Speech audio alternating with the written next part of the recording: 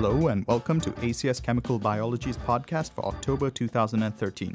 I'm Chase Suarez, Managing Editor for the journal. The International Chemical Biology Society Symposium just concluded in Kyoto, Japan. For a quick summary on the meeting, please visit our community site and follow Brandon Finlay's blog posts. The current issue of ACS Chemical Biology comprises 29 articles, including a paper by Alex Deiters, who talks about his latest caged nucleic acid work to alter gene expression. I have Alex here on the phone to tell us more about the article. Hello, Alex. Hi, Jitesh. So, to start off with, my first question to you is, several biomolecular tools have been previously described to modulate gene expression using antisense agents.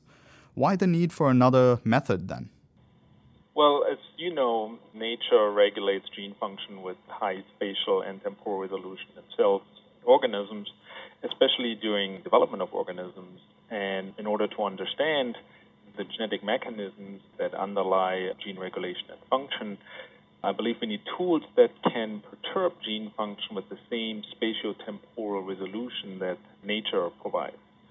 And although antisense agents have been around for a while, people couldn't really control them with high spatio-temporal resolution. And we believe that light is just a great external control element, since you can easily, regulate its location, timing, and frequency using standard, lab equipment like microscopes and standard UV equipment.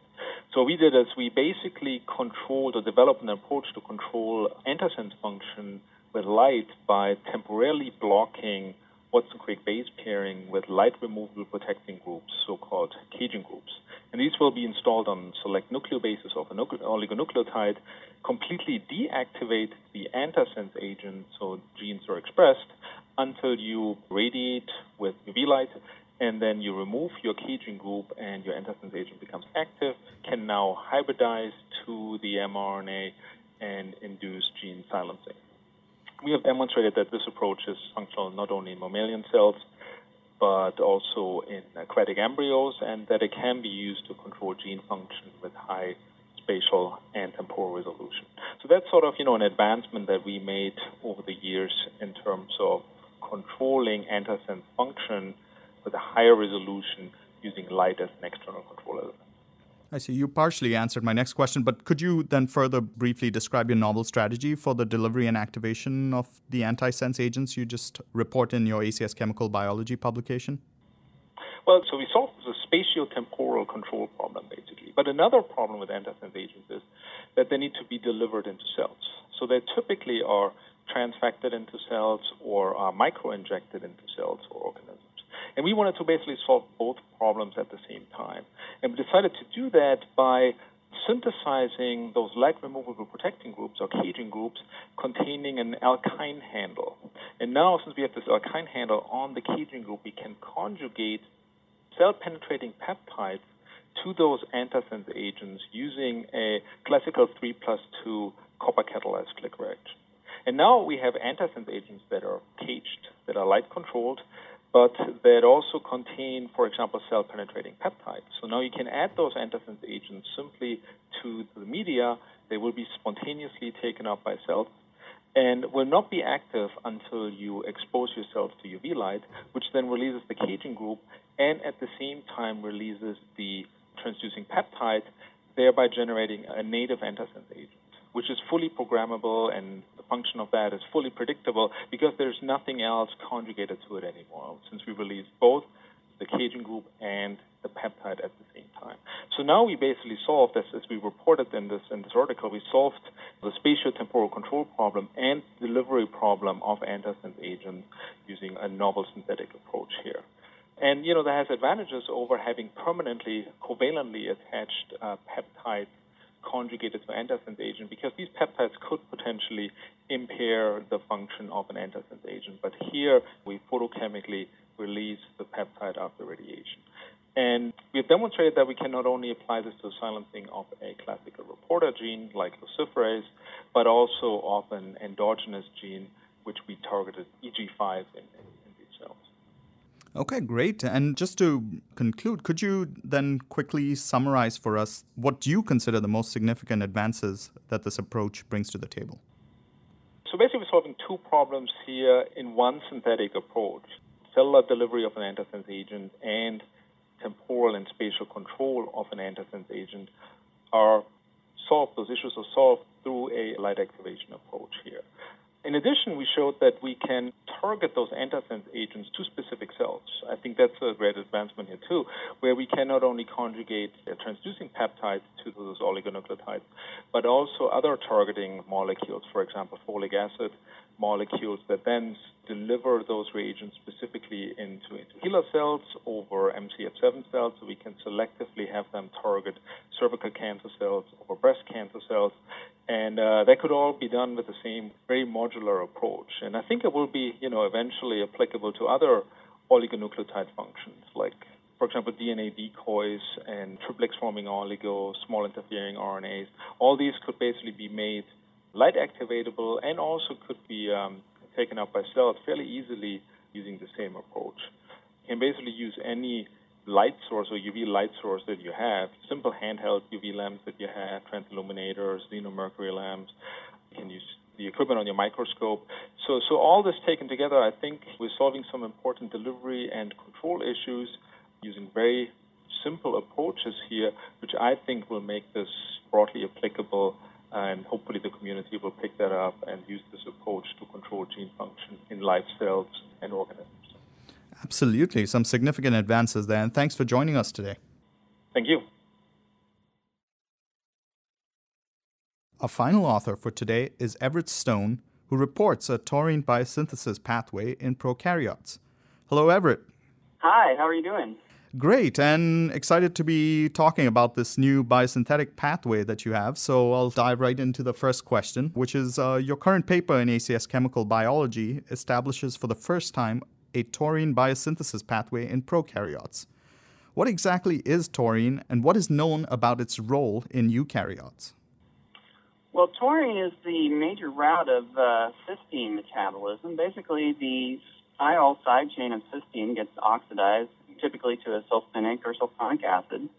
And then an enzyme called CSAT, or cysteine sulfonic acid decarboxylase, will take off the alpha carboxyl group, and that ends up in either taurine or hypotaurine. Hypotaurine is the sulfonic acid form, and that can act as a redox buffer itself and become further oxidized all the way to taurine, which is the sulfonic acid version. And eukaryotes, especially the higher mammals, use it almost everywhere. Cats have to have it in their diet. They don't make it, and so that's why they're an obligate carnivore. They need that from a dietary source that contains it.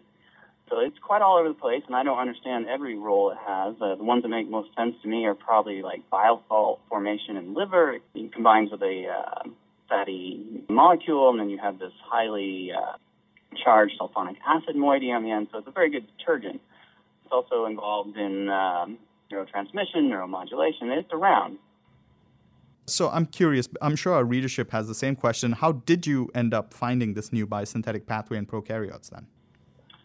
In a very roundabout manner. We totally fell down the rabbit hole with this one. Our lab that likes to play with enzymes for kind of therapeutic purposes, we're very interested in how we can tweak substrate specificity towards therapeutic goals, like we may want a cancer therapeutic, or we may want a enzyme replacement therapy or something like that. We like to alter things a little bit.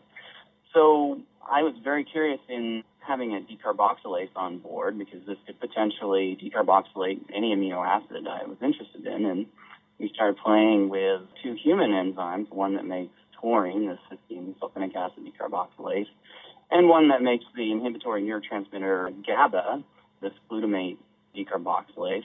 Luckily, there were some published structures, and we started looking at them. There was like these three differences in the active site, and we're like, that must be why they have slightly different substrate specificities.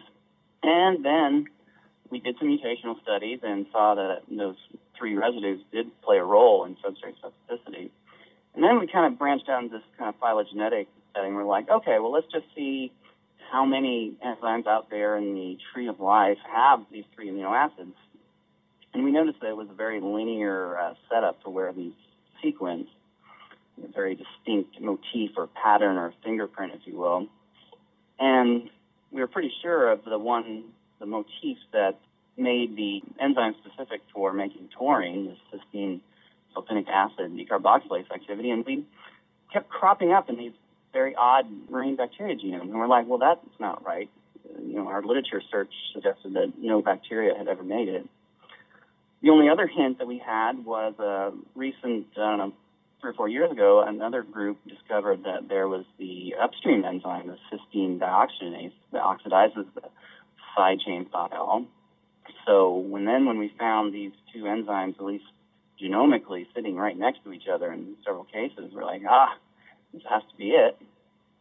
And then just for further proof, we cloned the enzymes, and sure enough, they had activity, and we actually got the bacteria, and we're normally an E. coli lab, so we had grow lights on our lab culturing these bacteria we never thought we would culture. Yeah, we started out with this almost engineering aim and ended up just being totally fascinated by what life is already doing out there. My final question to you then is, why exactly do you think prokaryotes produce taurine?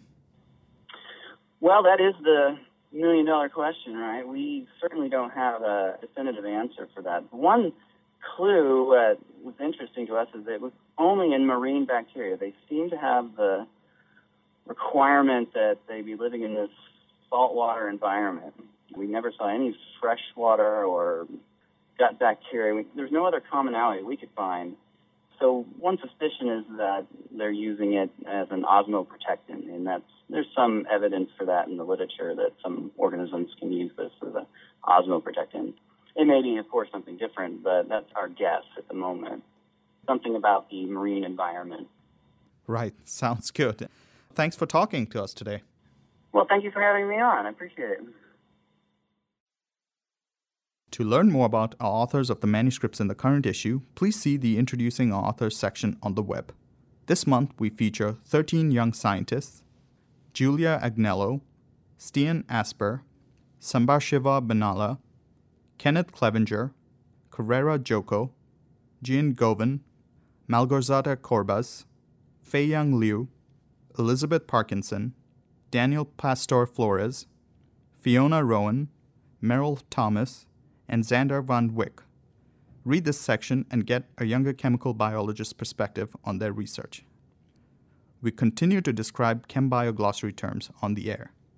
This month's key phrase is WW domain, which is one of the smallest known protein modules comprised of 40 amino acids, including 2 highly conserved tryptophan residues that bind proline-rich peptide motifs and phosphorylated serine-threonine proline sites.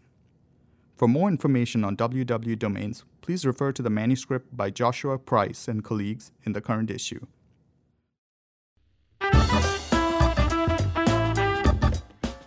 That's it for this month's show. Join us again next month for more ACS Chemical Biology highlights and interviews with our authors.